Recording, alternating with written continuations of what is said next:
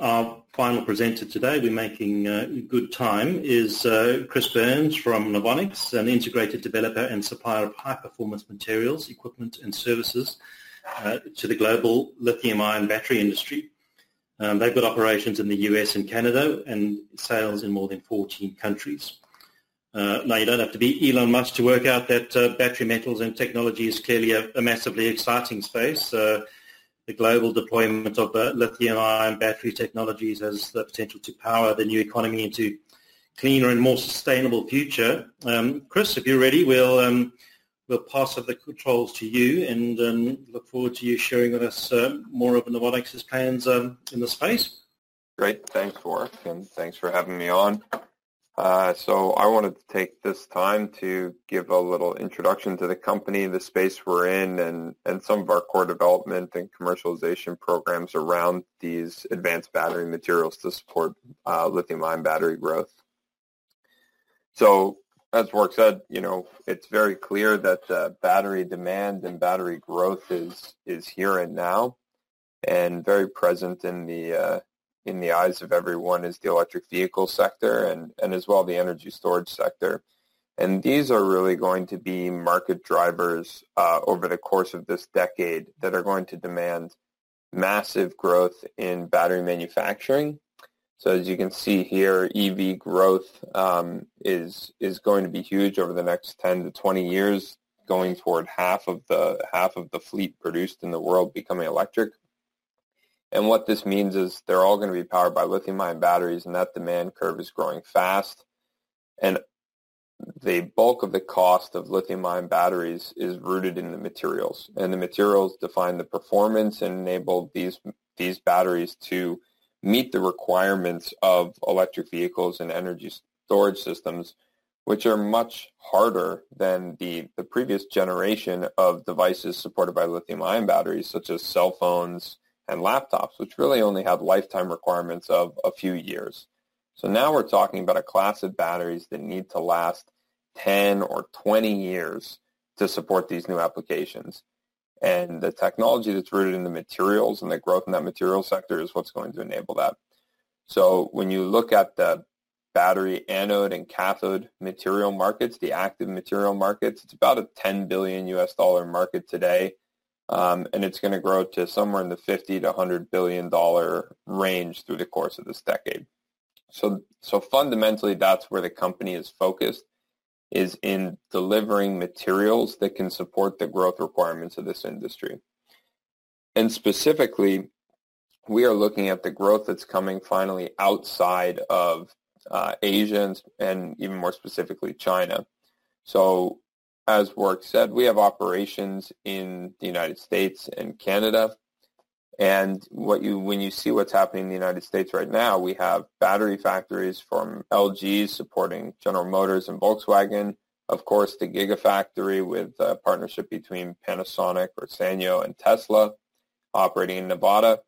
And just in the last year, there have been announcements by SK Innovation to invest $1.7 billion into a factory in Georgia, and then subsequently another announcement from them to invest $2.5 billion in an expansion of that, all to support Volkswagen. And LG Chem is going to be expanding their factory to support General Motors with a new 30 gigawatt-hour plant in Ohio. So the United States alone is going to more than triple its capacity in the coming years for battery manufacturing. And Europe has actually even higher expectations for its deployed capacity. So we're finally at a state in this industry where we see that the battery manufacturing can occur outside of China and has to be localized in the markets that will consume those batteries, specifically electric vehicles we're looking at here. And the next logical step to remove this reliance on China and Asia is that the material supply chain has to move as well. And that's really where we come in. So Novonix's structure looks like this. We have the listed company under the NVX ticker on the ASX. We're looking at a North American listing on the OTC market. And inside that listed vehicle, we really have two operating businesses, and we're starting up a third now. So we have our battery technology solutions This is a company that I founded in 2013, really focused around technologies that accelerate research and development. So we wanted to find ways we could work out whether materials were better for battery lifetime in weeks instead of months or years. And we developed technology to do that, and we supply that type of technology to major cell manufacturers, automotive and consumer electronic OEMs, and researchers around the world. And we also use this as a vehicle to incubate new technologies with a partnership with the university, working on new manufacturing processes, next generation battery materials. And this ecosystem of our research and development technology and battery chemistry background is really what led to the formation of our Pure Graphite company, which was originally a joint venture, now fully owned by Novonix. And its focus was on long life anode materials. So this is synthetic graphite. And this is a material that we took from kind of the concept and R&D stage in 2017 now to a commercial product with a contract in place with Samsung SDI, one of the major cell suppliers in the world, and an agreement with Sanyo, and I'll speak to these a little bit more later, and really ramping our capacity to meet these customer demands. And on the back of our research and development programs at Novonix Battery Technology Solutions, we've developed new cathode technology as well. So we're playing across the whole materials space for lithium-ion cells, and this new patented cathode technology can lead to the ability to produce cathode cheaper, and that's the most expensive part of the battery. And we're working on a commercialization program for that as well now. So our board of directors is mostly based out of Australia, really come from a background of entrepreneurs and running large businesses. It's a great support mechanism to have this type of board behind our company because we need to work with the biggest players in the industry. And the leadership and the expertise and the background that come from our board and folks like Andrew Libris really help us open doors to these companies and work with them across the technical and management levels. Our executive team is led by myself. I run both of our operations here in North America and have a team around me to support that with our technical teams, about 20 staff in both locations. Our partnership with the university has about 12 people exclusively working on IP generation for us. And again, we've built a team that is focused on developing better materials for batteries with a proven record in the battery chemistry and battery science space. So really, when we look at it, we think about what do these batteries need to be able to do to support the new applications like vehicles and energy storage. And so if you follow the space, you'll heard a lot of buzz recently about the idea of a 1,000,000-mile battery, right? So can electric vehicles drive for 1,000,000 miles on the single battery that they're manufactured with? And the battery has three primary components that dictate the performance: the anode, the cathode, and the electrolyte. And of course, these have to be catered for these long life requirements. And again, we have technology across this whole spectrum where our pure graphite anode material is developed. It's scaling commercial production, contracts in place with major manufacturers to support these long life applications. Our new cathode technology is filed, patents filed around it. It's under development and moving into pilot phase now, so we can work with the same type of companies that we worked with through our anode program around deploying this technology at commercial volume as well. And in the back of all of this is electrolyte, which is the enabler for ions to move between the anode and the cathode during charge and discharge, and really helps dictate the life. And our team here at Novonix in Halifax in Canada really has a strong background in this space, and we're continually demonstrating improved performance and filing IP around electrolyte formulations that we develop in-house. So really we look at it as we have core competency and technology across the whole spectrum of the materials that are going to be required in this massive growth sector to support the critical applications of electric vehicles and energy storage systems. And this is a bit of our technology roadmap, and I won't dwell on it for too long, but we started the company focused on testing technology that allowed us to build better materials and diagnose those materials faster. And this was our HPC, or high precision charger technology. And we also have a differential thermal analysis technology. So we are based in a research and development mode, but we operate that as a operating business that provides services, sells technology to others in the industry to advance the state of the industry. And while we're doing that, we have programs around our synthetic anode material, silicon carbon materials, these cathode technologies for lower cost. And on the longer term, we have programs at the university working on lithium metal-based batteries, solid state, beyond lithium-ion. And at the back of all of that is always running an electrolyte development program and optimizing formulations. And so the boxed off areas are really what are enablers of this type of million-mile battery technology: our anode technology, low-cost, high-performance cathode technologies, and enabling electrolyte systems. And so what I really want to spend the next couple minutes talking about is really our commercial opportunity that's in front of us and scaling at the moment, which is our graphite anode material. So when you look at the anode material for lithium-ion batteries, there's really three existing materials that are used. They're all a graphite material, and there's natural graphite, which is mined from the ground, has a high energy density, but it doesn't have a very good cycle life. So you find this type of material in phones and laptops because the cost is low. And then you move to the class of synthetic graphite, and you have these high-quality Japanese synthetic graphites that are very expensive, and these mid-tier Chinese synthetic graphites that are cheaper, but not as high performance. And really what we've done is we saw this gap in the market to say that the supply chain needed to start to grow outside of Asia. And in the United States, we have the best materials available and the best low-cost sources of power, clean power, to make these synthetic graphite products. And we really focused on building a manufacturing process that could produce a material that was competitive with the best synthetic graphites in the world, in both performance and cost, and could be done outside of Asia.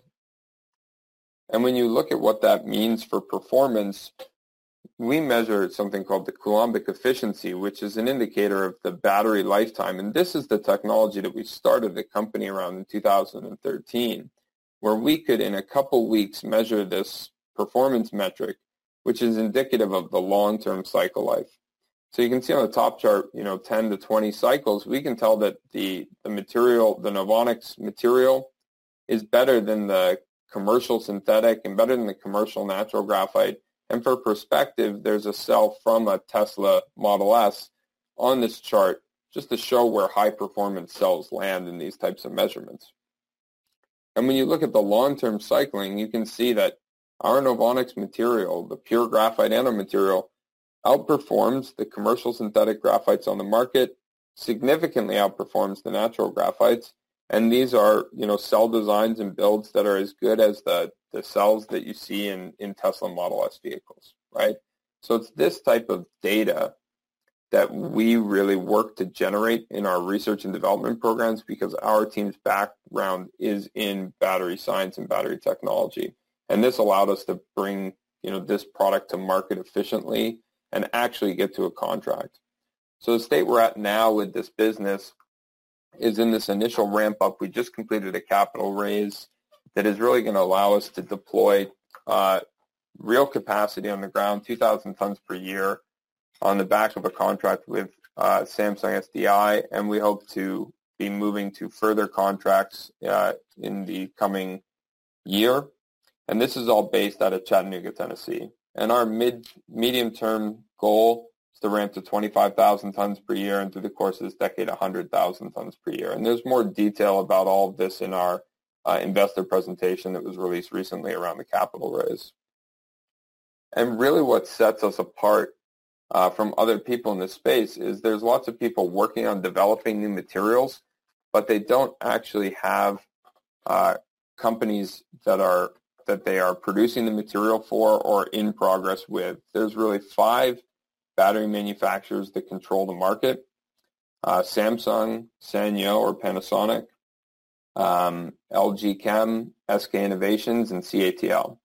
And we have a supply contract with Samsung SDI, including a long-form R&D collaboration because they see the value in our ecosystem of materials development, as well as an MOU in place with Sanyo, a subsidiary of Panasonic, to work on evaluation of the materials coming off our production line for their EV and ESS products after initial trials from last year. So when we look at the future of battery technology and where we want to apply our technologies, you look at the current state of the industry of these NMC, nickel, manganese, cobalt materials versus synthetic graphites, and you can see the performance is not so great. 400 cycles in these types of experiments.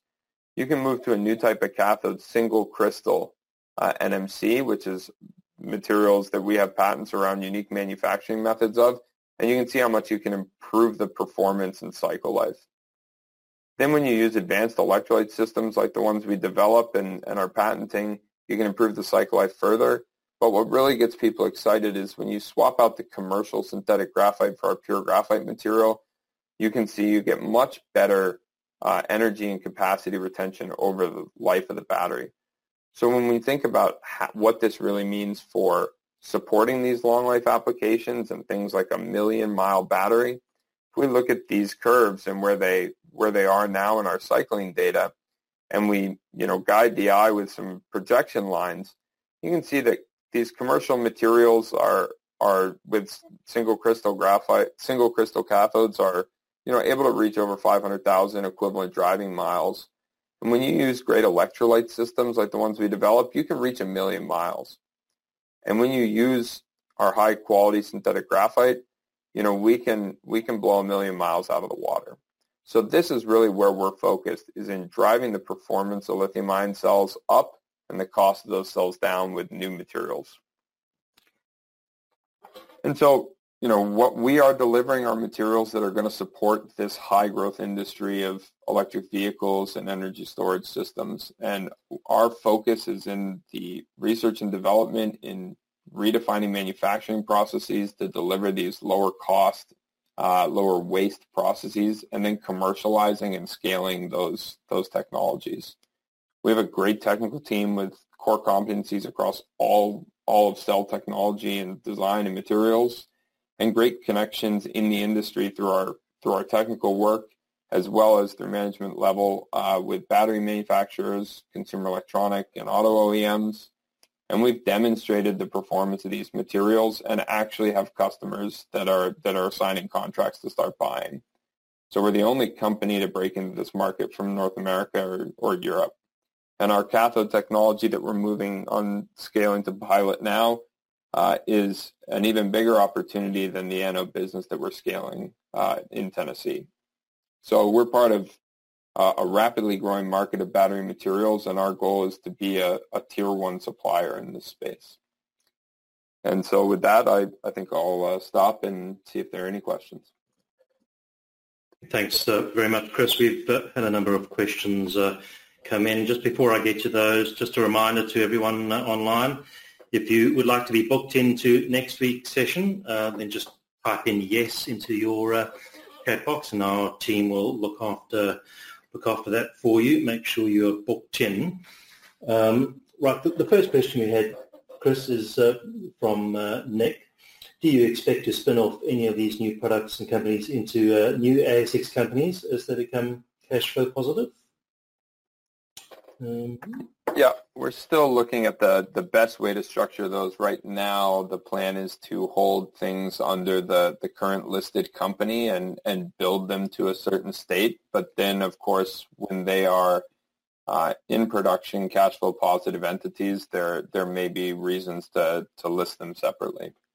But I'd say we're looking at all options now. Right. A commercialization question around the electrolytes that comes from Nick as well. Are you able to, it refers to a previous webinar, but just in terms of joint ventures with a chemical company or sort of manufacturers in-house in terms of the electrolytes, Chris? Yeah, I think the electrolyte technologies will mostly be focused around not manufacturing but partnerships or licensing models, because the technologies that we develop there are really focused around demonstrating the best performance of different materials, but not necessarily manufacturing those materials. Our anode and our cathode programs are really about driving cost out of the manufacturing process with unique developments of manufacturing technology, and that gives us the ability to either scale those technologies internally or again work with partners to license that technology to existing manufacturers of these materials. But for the electrolyte, I think we would stay focused on a partnership or licensing model and not a production model. Right. A question from Jackie on capacity. Just questioning whether the 25,000 tonnes of pure graphite by 2025 might be on the low side, considering Tesla's already consuming 30,000 tonnes in its Nevada factory. Is that... Yeah, so that's a great question, right? So for rough numbers, about a gigawatt hour is about 1,000 tons a year. So that slide I showed had about 130 gigawatt hours coming online in North America, in the USA, over the next 3 years. So that means 130,000 tons of that material this type of high-performance graphite is needed in the U.S., even in 2023.